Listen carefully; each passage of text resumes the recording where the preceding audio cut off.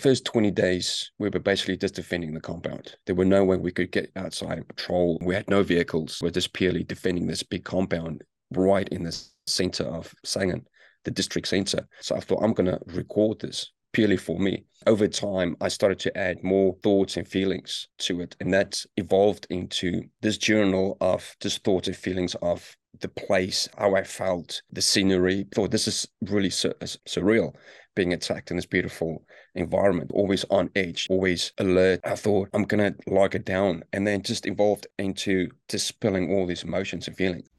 My name is Kerry Kite. I'm an Air Force veteran and a writer, filmmaker, and entrepreneur. Day to day, I produce advertising content for a creative agency in New York City. Through this podcast, I'm turning my passion into practice.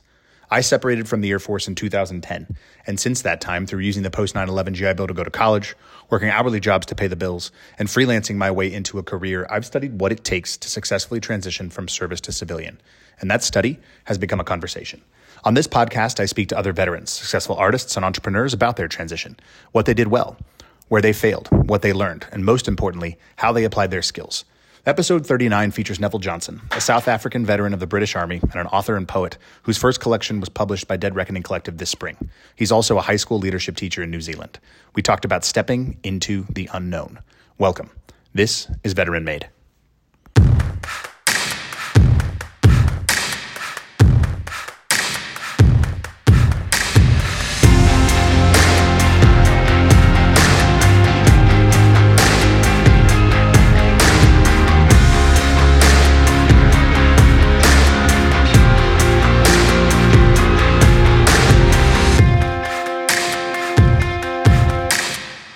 Well, Neville, good morning for both of us. It's morning for me today and morning for you tomorrow, I guess. Is that right? Is that how the New Zealand to Eastern Standard works?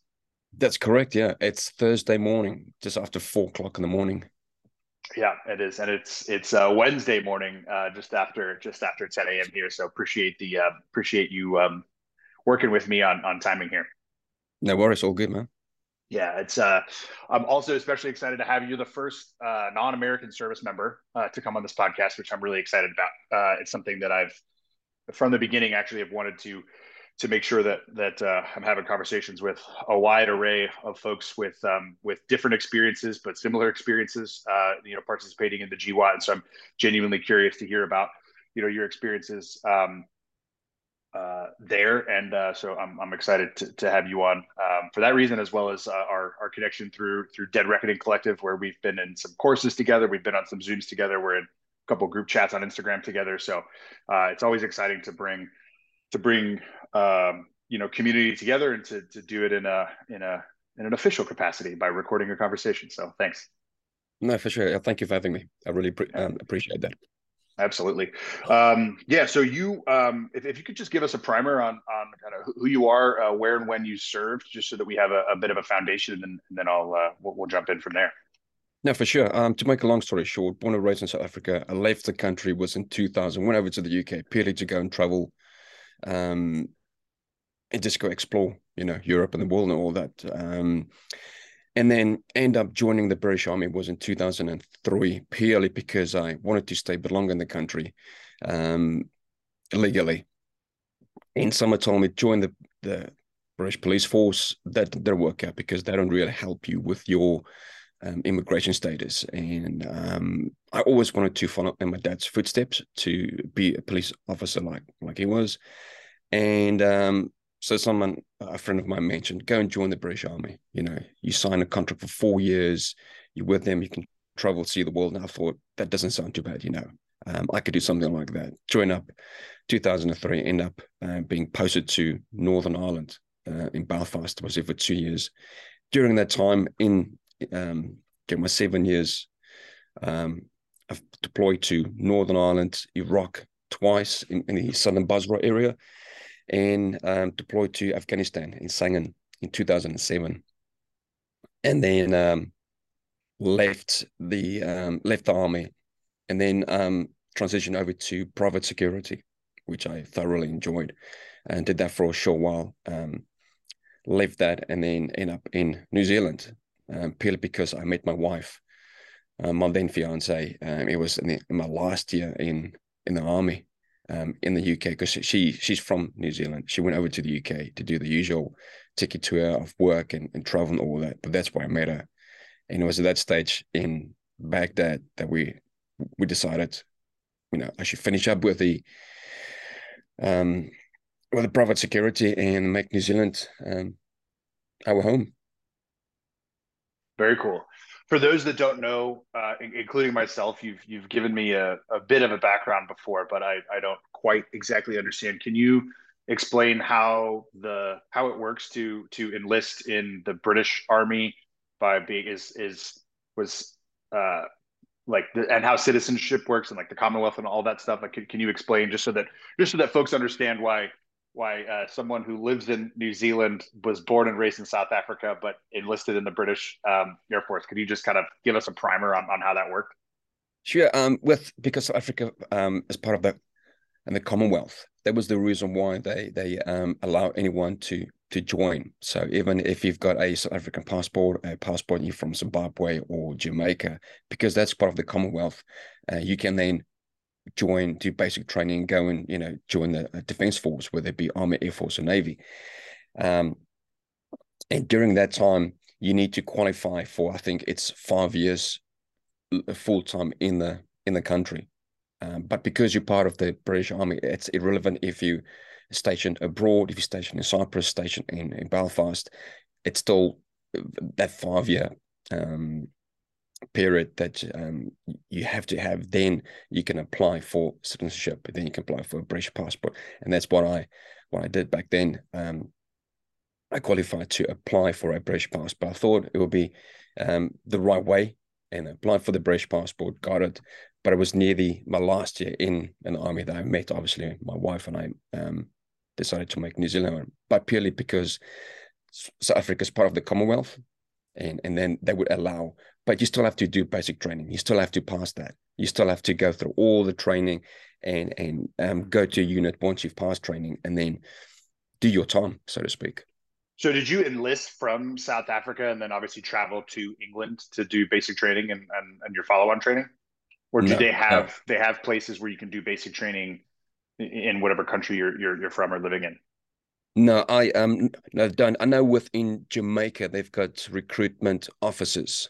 Um, was it Jamaica or Fiji? I think probably Fiji. They've got recruiters there that would recruit directly from Fiji, tell them what to do, what paperwork to fill in, and then they can go across. But for us South Africans, no. For me, I left South Africa purely to go and travel and see the world. That was my main objective, to travel, see the world, and eventually end up in America, um, which I never did.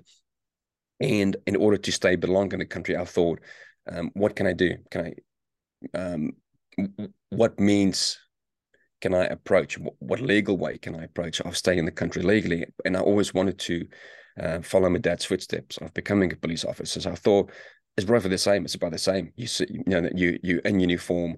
It's something I could do, and it was during I think in 2003 was during the invasion of Iraq that I all these images on the TV of the British troops going across the border. They in Basra, and it was during that time I thought, well, I could do that. There was an instant, there was a connection. I thought I could do that. That's a duty, a sense of purpose I can go for. But there were we had no officers in South Africa, and it was at that stage I thought I want to do that. If I can't be a police officer, I'm going to join the British Army, the infantry. Very cool. Um, where was your father a police officer? Was that in South Africa? Yeah, correct. Yeah, Yeah. Okay. And he was civilian police, not military police. civilian police. Yeah. Civilian police. Okay. Yeah. Very cool. So, in terms of, I'm curious. I want to kind of dive right into the writing. So, obviously, you've just published with Dead Reckoning Collective, saying in then and now. Got the T-shirt on too. Repping today for you, and for Keith and Tyler. And so I want to kind of dive right into writing, because that's how you and I have gotten to know each other is through writing and reading and discussion along those lines. And so for me, I obviously don't know you as not a writer, as not a reader, as not somebody who kind of talks about those things a lot. So I'm curious when the writing started for you throughout that process of everything you were describing. Like, was it something that you were, hey, I'm going to go travel the world, and were you journaling along the way and like really thinking as a writer at that time, or is it something that kind of grew out of your experiences through travel and service? I would say it was on my tour to Afghan in Sangin. That's at that stage that I kept a journal. Again, it was purely to record the amount of time we got attacked. Just the sheer volley of attacks on a daily basis. So I thought I want to keep record of the time, duration, caliber, anyone injured, any death. So I thought I'm going to keep a record. And with that time in Sangin, as you might be aware, with military personnel, you're stationed somewhere, there's nothing else to do. We had no proper gym. There was a homemade gym, but the last thing that I wanted to go and do was train. So it's either you eat, sleep, or you're on guard duty.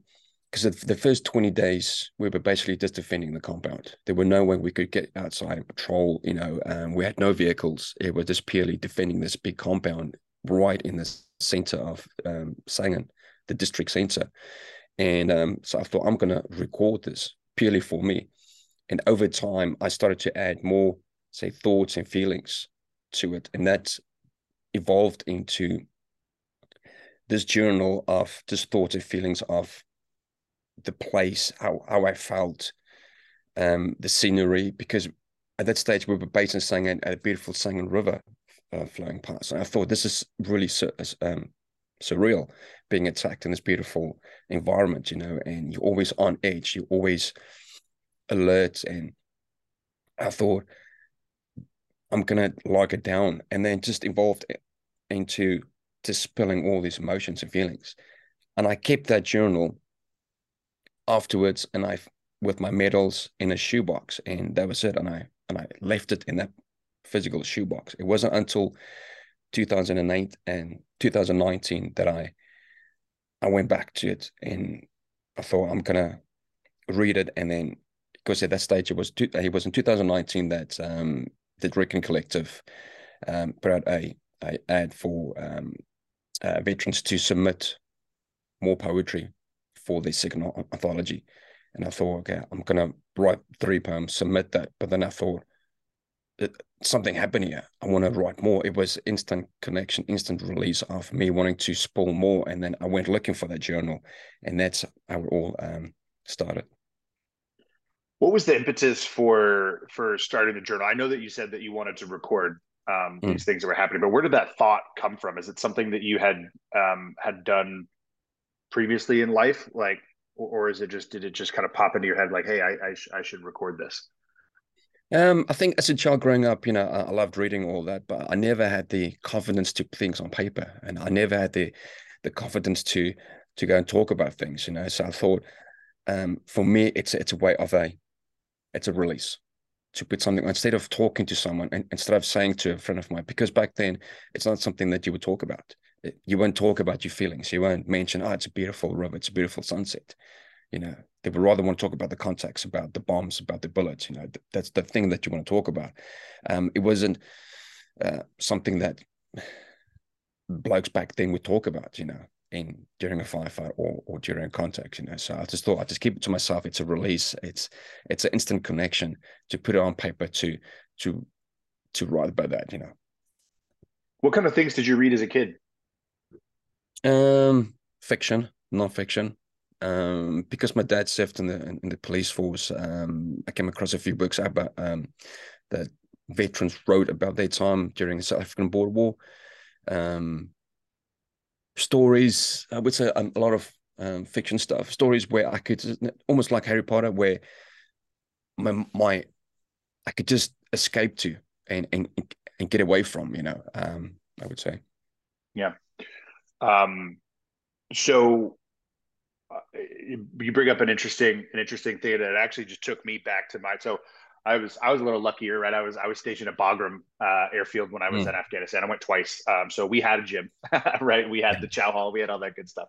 But just you just took me back to uh, like a couple of conversations that I'm now like remembering vividly in real time when we were at end of runway at the revetments sunset or sunrise, like looking up at those Yeah. mountains and having those conversations with the guys that I was working with and talking about those things. And it's an interesting connection to think about because we always thought about, we had a commander who would tell all the flight line personnel, and I loaded bombs on F-15s on E models. So we loaded missiles, bombs, gun ammo, and all that Mm. stuff. And so either providing close air support or kind of reconnaissance through the avionics on the jet, right? And so we had a commander who would always say. And what was cool about my job actually is that though I was flight line personnel and I was, support personnel, I was attached to the fighter squadron. So our commander of the squadron that I was with was a pilot, and so he would fly sorties on these deployments, and he would always say, just remember that we're doing this for the guys in the mountains, and so that was kind of like always the mantra that was going around the flight line, and Yeah. so it's just kind of a fascinating moment to think about, like, I don't know when you were there when I was there. It's probably wasn't you with troops in contact and me, arming those bombs at that time. But I was thinking about the sunrises and the sunsets and the mountains and all these Yeah. things as we were, executing our support for folks like you. So it's kind of an interesting, I don't know, something that's kind of funny. Yeah, it's kind of weird because I mean, you in that environment where there's someone out there trying to kill you, and you're trying to do the same. You were given a mission, you were given an order to go and execute this the task, and at the same time, you in this beautiful mountains or the river. It was surreal. It's a weird feeling, and then afterwards, when the adrenaline went out, um, I think that's when I would then put my thoughts and feelings to paper, but I will always keep it to myself. And Yeah. I think that was the right moment, the right thing. I think it was meant to be for me to have that journal and put all these thoughts, feelings on it. But I was very reluctant to show it. I was very reluctant to talk about it. I kept it to myself. I kept it in the physical bloody shoebox, hidden away. And it wasn't until again 2019 that I thought, heck, I remember that I've got that journal, and I'm going to look at it, I'm going to read at it, and it was difficult to read. It was difficult to go back um into that character to read what it was like. The fact that we got attacked so many times, and it was always on edge. But that was the highlight of my military career. That was why I joined, is to go in and have a sense of purpose. Be with your brothers in arms. Yeah. Um, so curious how finished were the thoughts in that journal as poems, and how much work went into taking the journal and turning them into these poems? Well, there was a few that I think for me it was I believe it was poetry, but it took a while to take those words, emotions, thoughts, and feelings, and then to form it into um, proper poems, or poetry. Um, it took a lot of work, but it was because of that I've got the book, I've got the poetry in there. But yeah, it took a while. What's so in 2019, what was the poem that made it into War and After in this collection too? I think there's one in there. Yeah, Okay. Um, yeah. so what was that process like working with Keith and Tyler on War and After? Like as you looked at your journal and you remembered it and you thought, okay, yeah, maybe I could submit something there. What was the process you went through to choose which one or however many that you had in that collection? Like what was the thought process for you to pull from your journal and say, yeah, these are the ones that I want to submit? Well, I think there was three that I submitted, and then I thought at the time, yeah, I'm happy with it. But it took me a while to actually just click and send it, and I had it all good to go in the email, and it took me a week to actually just click send. So it was three that I submitted, and then two eventually made it into the second anthology. But I think two of them, or one of them that's in my book, changed somewhat. It was with the help of Keith, that he sat with me and he went through the manuscript, But I would say quite a fair bit changed, but the main idea was still there. But yeah, it was a few phrases, a few stanzas, and a few sort of titles that we had to change. So you mentioned having some hesitance or maybe even fear to share those thoughts and feelings at the time, right? As your observations, so you wrote them down instead. And then you said it was difficult to pull the journal back out and look at them. And then you just mentioned that it took you a week to hit send. Could you Yeah, talk a little bit about um, uh, unpack those feelings a little bit, and then what was it that ultimately made you hit send and gave you the confidence to start to do this work to refine these, build them, and put them into into the anthology collections? And then I want to get into the work that you did. Keith edit this? yeah. Yeah, Keith then I did, want yeah. to. I would definitely want to get into that. But first, can you talk a little bit about that kind of fear and hesitance, and like what was it that ultimately made you hit send, and what gave you the ability to build the confidence to put yourself and your work out there? I would say it was purely me being inside my comfort zone, not wanting to step outside, not wanting to grow, afraid of the unknown, afraid what people might say, or afraid to actually acknowledge something is wrong, or actually go and fix it, or to look at it, and it felt better to look the other way. It felt better to stay inside my comfort zone and just be quiet and just do my own thing and pick the easy route. And I deal with things because I always knew that I would deal with something. Not sure what it was, or when, or where, or how, but I knew that I will eventually would have to deal with issues. And I thought by just keeping to myself, being the gray man, being nice and quiet, not talk about it, it felt that it was the better route, the better way, but it wasn't. And something occurred, something happened. I think again was meant to be. They came across the ad or the post, and I thought, hang on, it's poetry felt easier, but not easy, but it felt there was a better connection than having to submit something in fiction, non-fiction, or memoir. Just poetry for whatever reason connected. At that time, because at that time it was I came across the work of other veterans, American veterans. It was Leo Jenkins, Justin Egan. I came across some work by Keith and by Tyler, and again there was this instant connection, and I thought I can do this, but I'm gonna keep it for a while. Again, I was very hesitant, and it took me a while, and I thought, okay, I'm gonna click send, nothing's gonna happen. Um, and I've gone through endless hours of trying to check the grammar, check the spelling, seeing if this is acceptable. So I thought, well, it's it's not up to me. Once I click send, that's gone. But it took me a while to gain that confidence. It took me a long while to actually physically click send. But I thought if I did, they won't pick it. Nothing's going to happen. But it did. But then it came back that they've accepted um, two poems that would eventually go in and be published in the second anthology. My dad used to always say something to me as a kid that stuck with me, that used to really piss me off when I was younger. And then as I got older and started to experience life as an adult and going to war and then coming back and getting married and becoming a father, um, he used to say, do not equate the delay of consequences with the absence of consequences. And it's kind of like another way of saying you're going to pay the piper, right? That kind of old folk tale.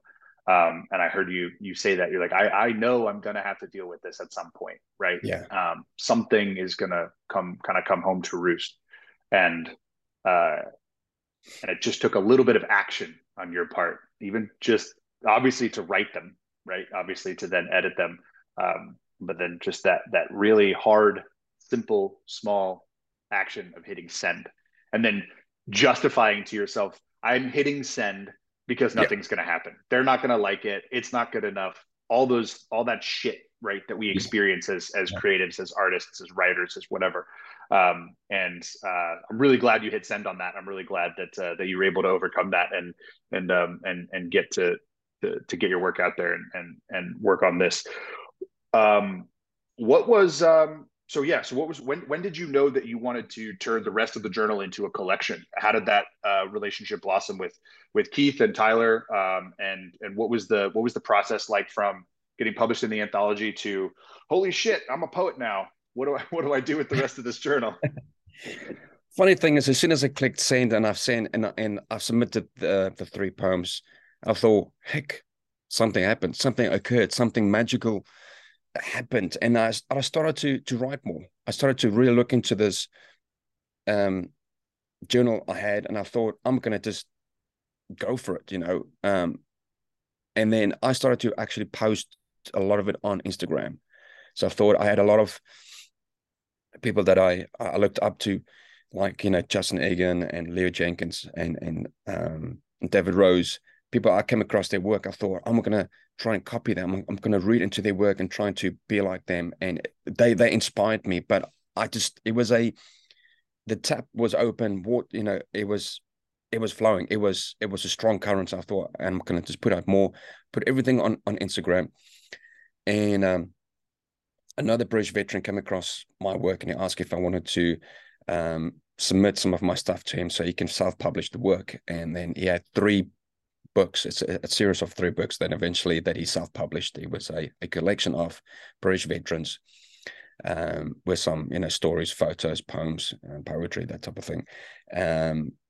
It didn't bother me at all. I've got a photo in there, and it was it was published.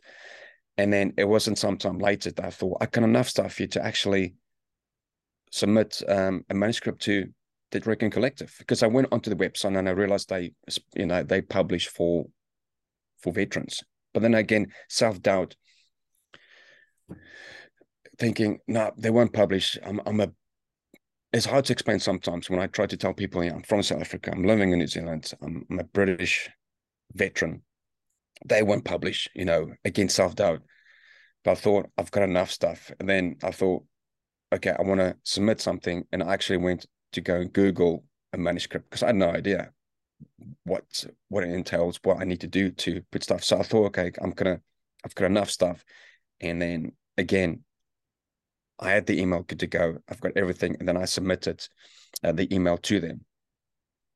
And and it came back and I got an actual letter that they accepted my manuscript. And that's where Keith and I worked together on the work. It's really brutal how self doubt will just literally grasp onto any little thing that it can to give you a reason why not to do something, whether it's the intersection of those three identities that you're talking about or whatever it might be for any given person. Um, it's great that you're able to recognize it. I don't know if you read Stephen Pressfield at all, The War Yeah, of Art, that series. yeah, But the idea of capital R resistance is both an external force and it's also inside of you at the same time, right? And it is evil and malevolent, and it is going to find things to pull and bring uh, you down with and weigh you down with and make you feel like you can't do something. And a lot of times that's because you're thinking, you even said it, right? You were thinking about getting published, being published instead of just, well, let me just submit first. Let me do this first bit of work that's right in front of me. Instead, we're always thinking about the end state. And that is the thing that's overwhelming to us because, well, of course that's overwhelming because we're not there yet. We haven't done any of the work. yeah. Exactly, Yeah. exactly. It was self-doubt, because I always felt comfortable in my comfort zone, doing my own thing, sticking in my lane. But as soon as I clicked send, that's where all that was the start.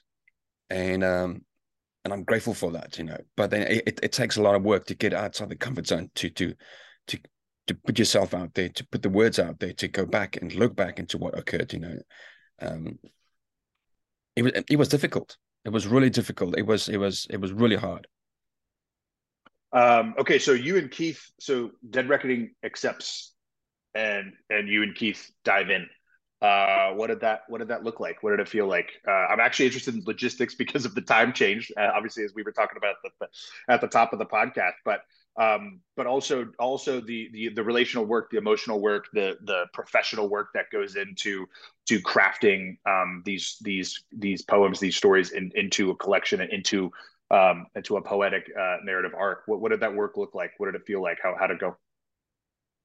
Well, it was basically submitting my stuff to him, and then he would go over things, and we would talk via either on the phone or email each other back and forth on Google, and then he would have a Google document, and then we'll highlight a few things, a few changes, and then a few days later, I will have a look at the email, and then I would agree or not agree, or I put my comment in. Okay, we can change this. We should do this. But for me, I would just sitting back thinking, this is amazing. I've got someone here that's invested their time and energy into this, and I'm here to learn. And went through it.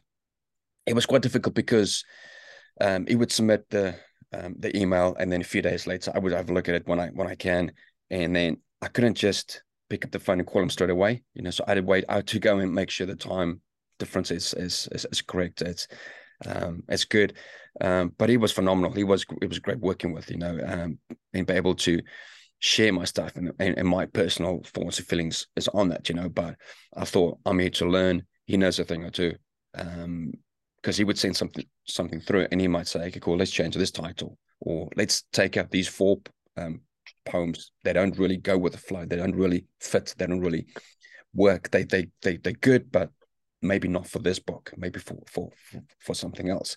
Or come through. Okay, cool. Let's rewrite the last four stanzas for this poem. Change the title. Yeah. But then at the end, when you see the finished product, it's really truly amazing. But it was a great experience working with someone that's got the experience. They can actually look at your work and say, all right, let's change this, let's do this. And I think that was needed. With the previous work that got submitted, and they were self-published by the other British veteran, nothing changed. It was just basically, okay, cool, that's my stuff. It will then go into the book, which was great. It was good. But for this one, it was more personal. It was the manuscript that I submitted. Keith looked at it, and we thought, okay, cool. The next few poems we can take out, and we selected ones that we thought will be suitable for the book, that go with the title. That's got a good flow to it. But anyway, it was great working with Keith on the book, on the manuscript. Was there anything that you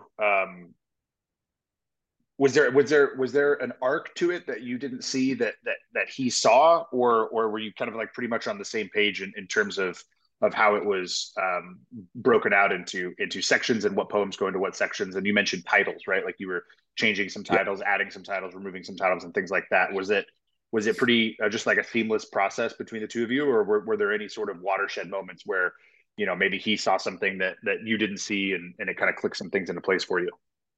I would say with a few poems that there might have been nothing that definitely was with poems that maybe had the same theme to it, or then we would then he would see it, and then we would get rid of those, or change it, or change. Because with me, I struggle with some titles, and then he thought, okay, cool, let's change this, let's take this one out. But I think ultimately he knew, by putting it all together, the flow of it, he would see it, and I didn't. Which again, it was great working with someone that they could look back, look at the bigger picture. Because when I would sit there, I would have a look at the one poem and think, hey, cool, that's great, I like it, let's put this in. But then he would see the bigger picture up by stepping back and see, okay, cool, the flow, okay, let's change these, let's put this in the beginning. But then it was, yeah, the two of us together thought, okay, cool, let's move this one here and move that one there. Um, what was the experience like for you to um sounds like a silly question, but to publish your journal, right? Like your journal was very personal. It was very personal to you, and it was something that you even talked about earlier, right? It was something that was sacred to you, that you weren't sharing with anybody else. It was only for you. You put it in a shoebox, put it away. What was it like to see that become a published work? Did it feel cathartic in any way? What was the it just like it almost like seems like it became official, right? At least from an external perspective, but it's still yours, it's still you, it's still your thoughts and feelings. Like what is that like? A big release, Hmm. a big release, something that had to happen, something that I kept in for many years. And once it went public, once it's out there, it was a big release. Again, it's something that I think that was meant to be something I had to go in into, because I kept it all bottled up, and it wasn't good to keep it all in. For me, it was a release. It's out there. It's my story. It's what I went through, and however, at the same time, it's something that many others have gone through. You know, um, but yeah, it was a big release.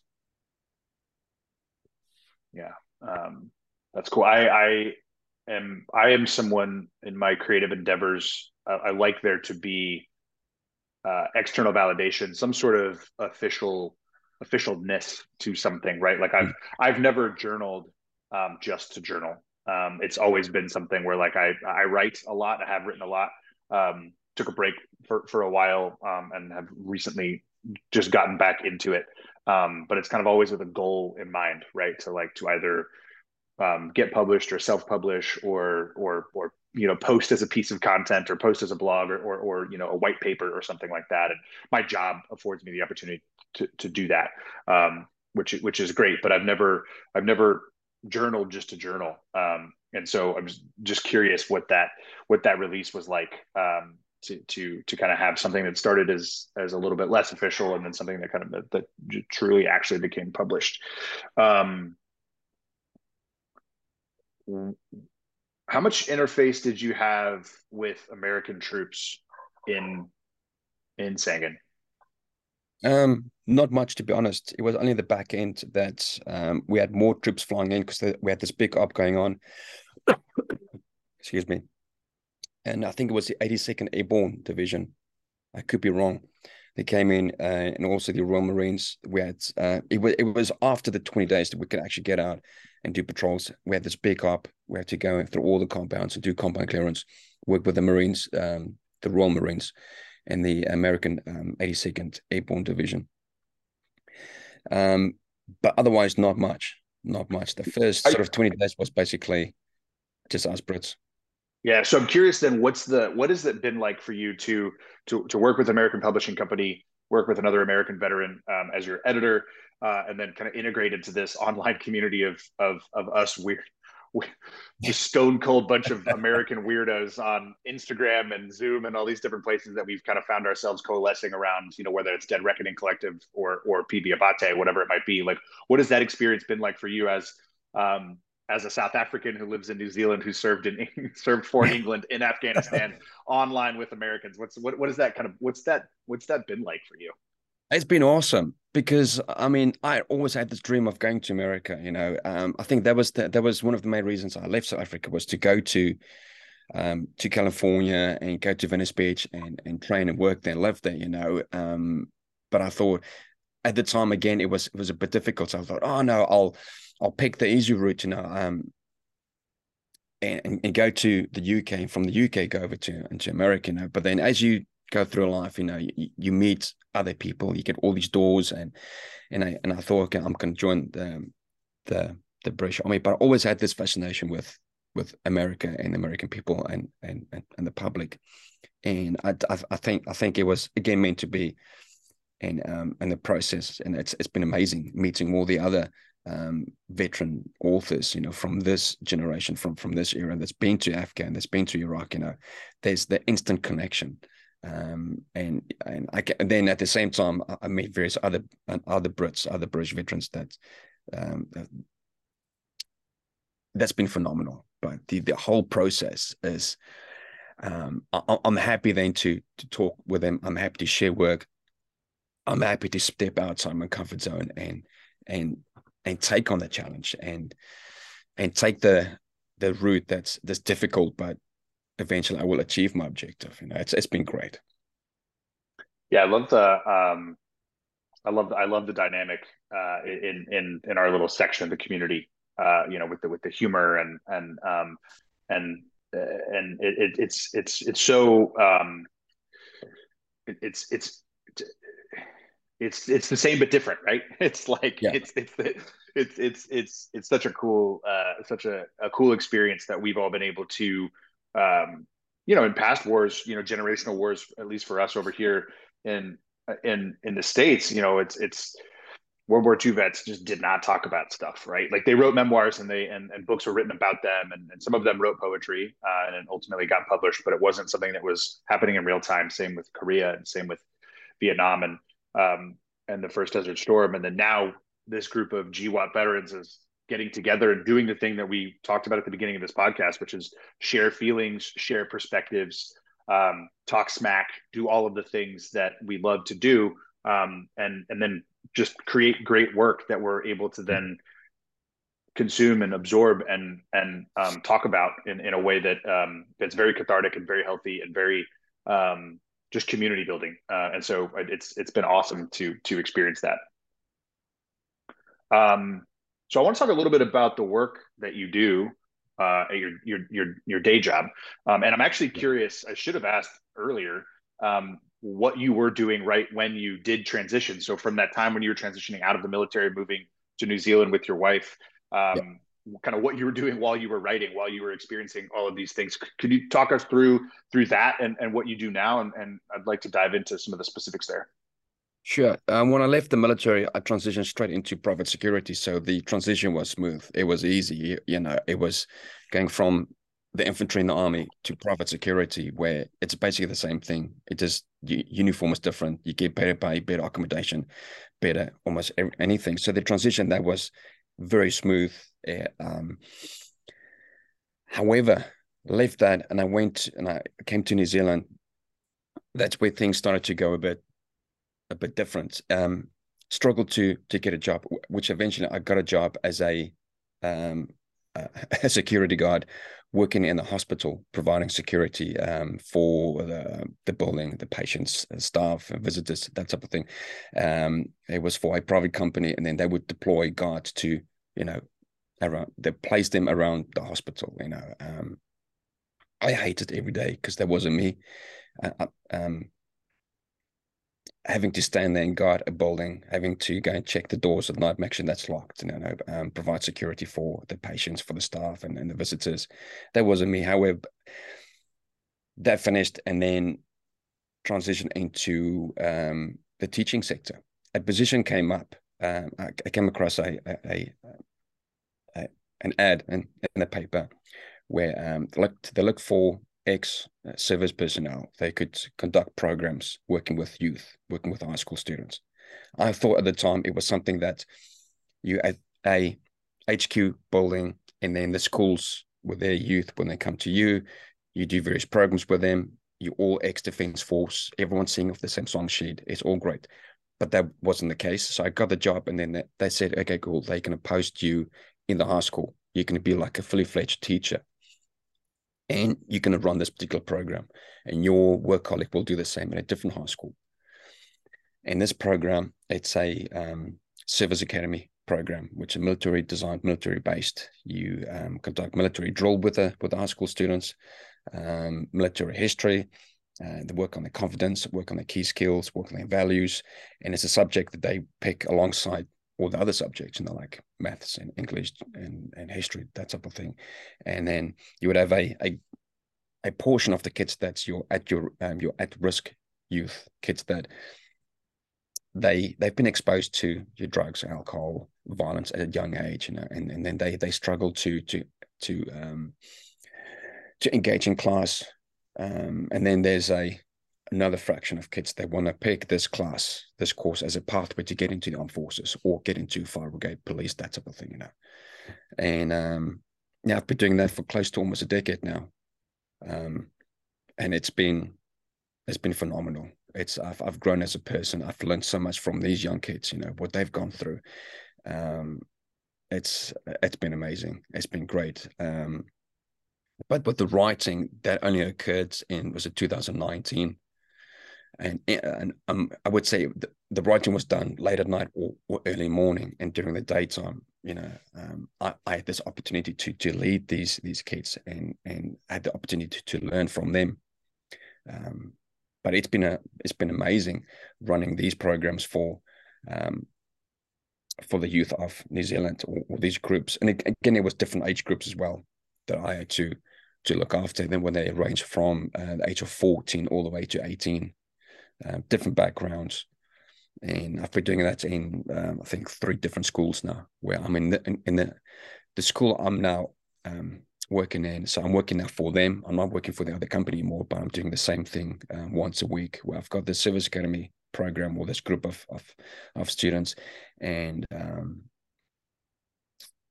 they can use that as a pathway to get into the Defence Force, or it could be a way of learning more about life, learning more life skills, working together as a team.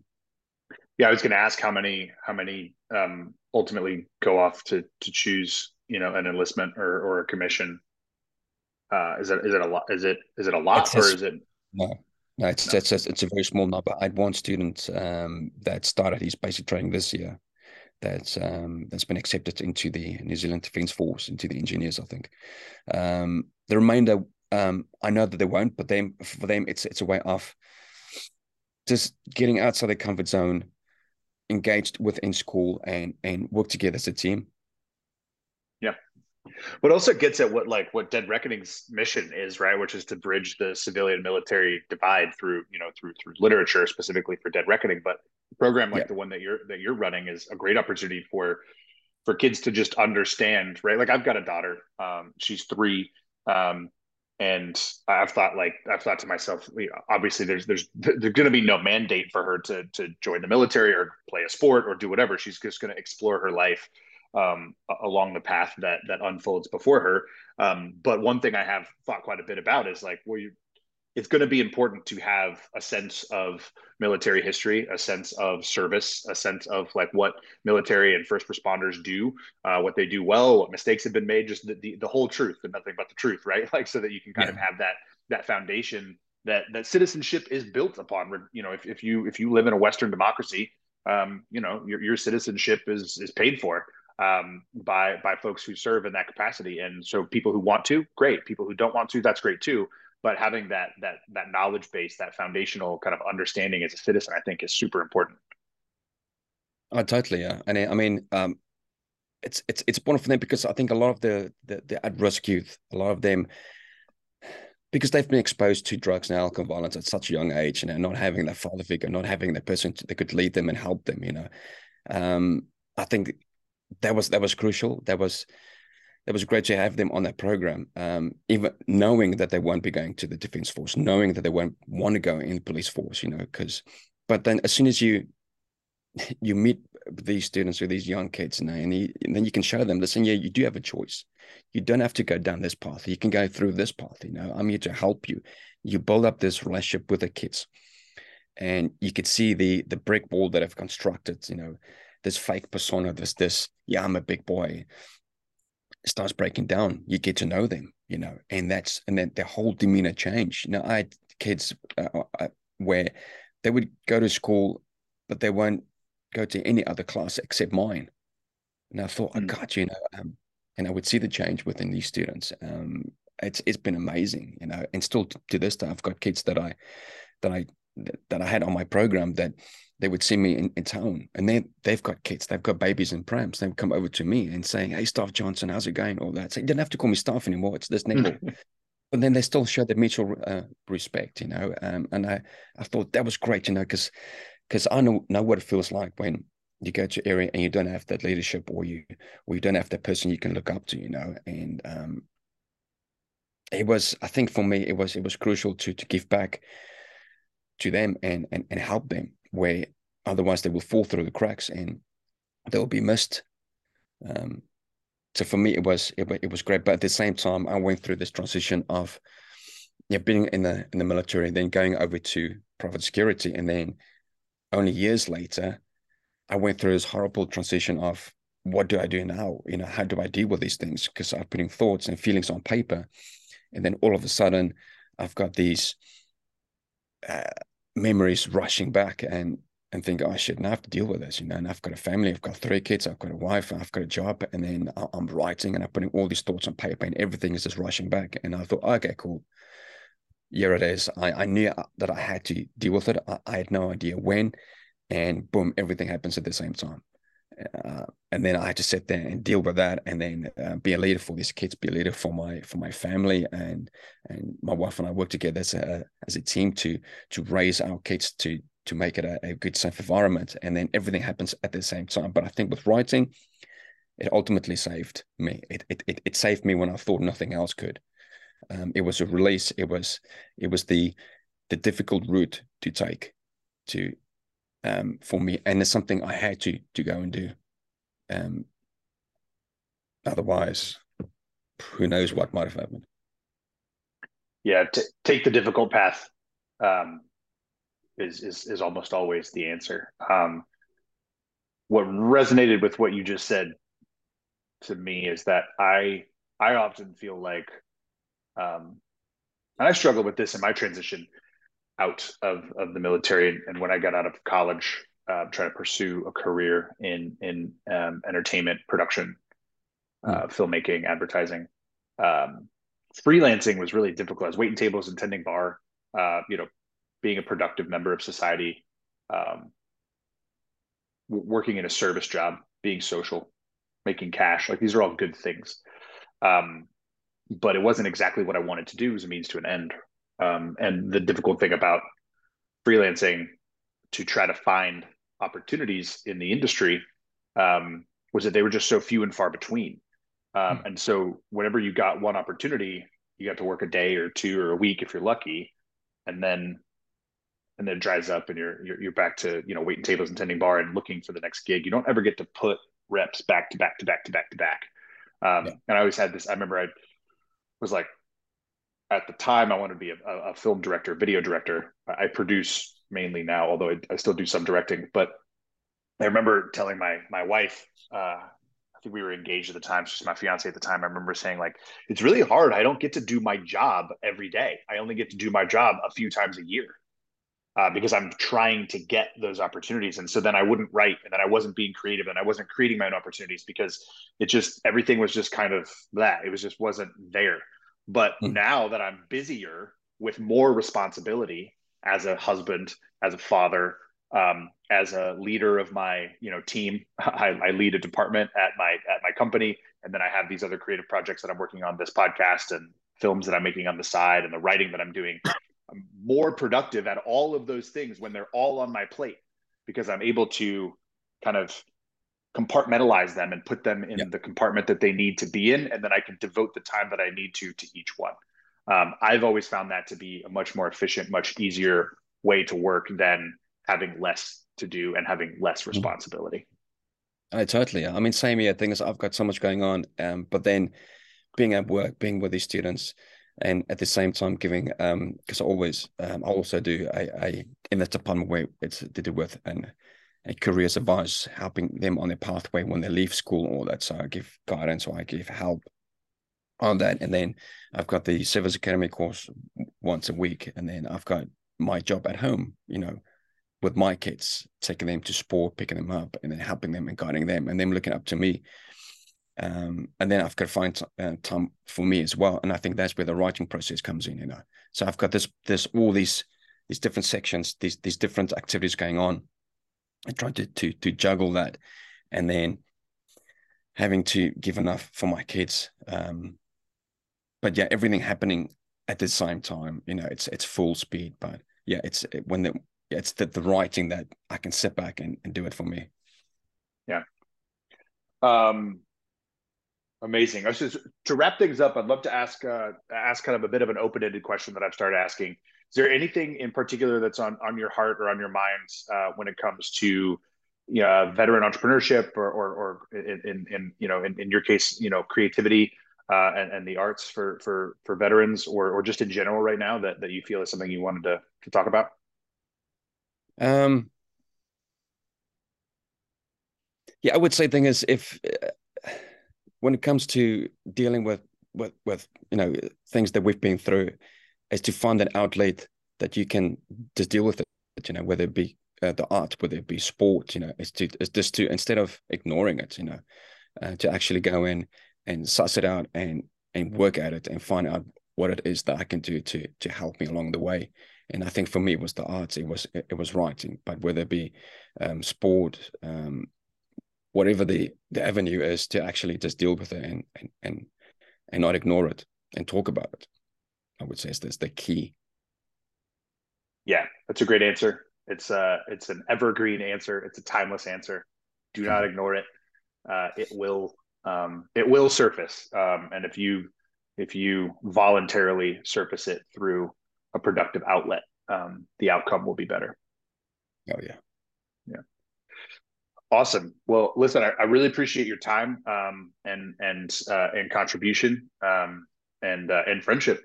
We've gotten to know each other pretty well, which is fun, and hope that continues as well. Where can folks find you? Where can they find the book? We'll obviously put everything in the show notes and link everything out on Instagram. But where can folks find you? So they can find me on Instagram, on Facebook. The book is available on Dead Reckon Collective's website, on their page, and also on Amazon, or anywhere you can find a good place to order a book. It's all there. The details, will be on the website. Awesome. Well, Neville, thank you so much. Appreciate your time. Well, thank you so much for having me on. Thank you for the friendship, and just thank you for reaching out. And I really enjoy the chat and enjoy the friendship. Thank you so much. Absolutely. We'll do it again soon. Cheers. All right, bye.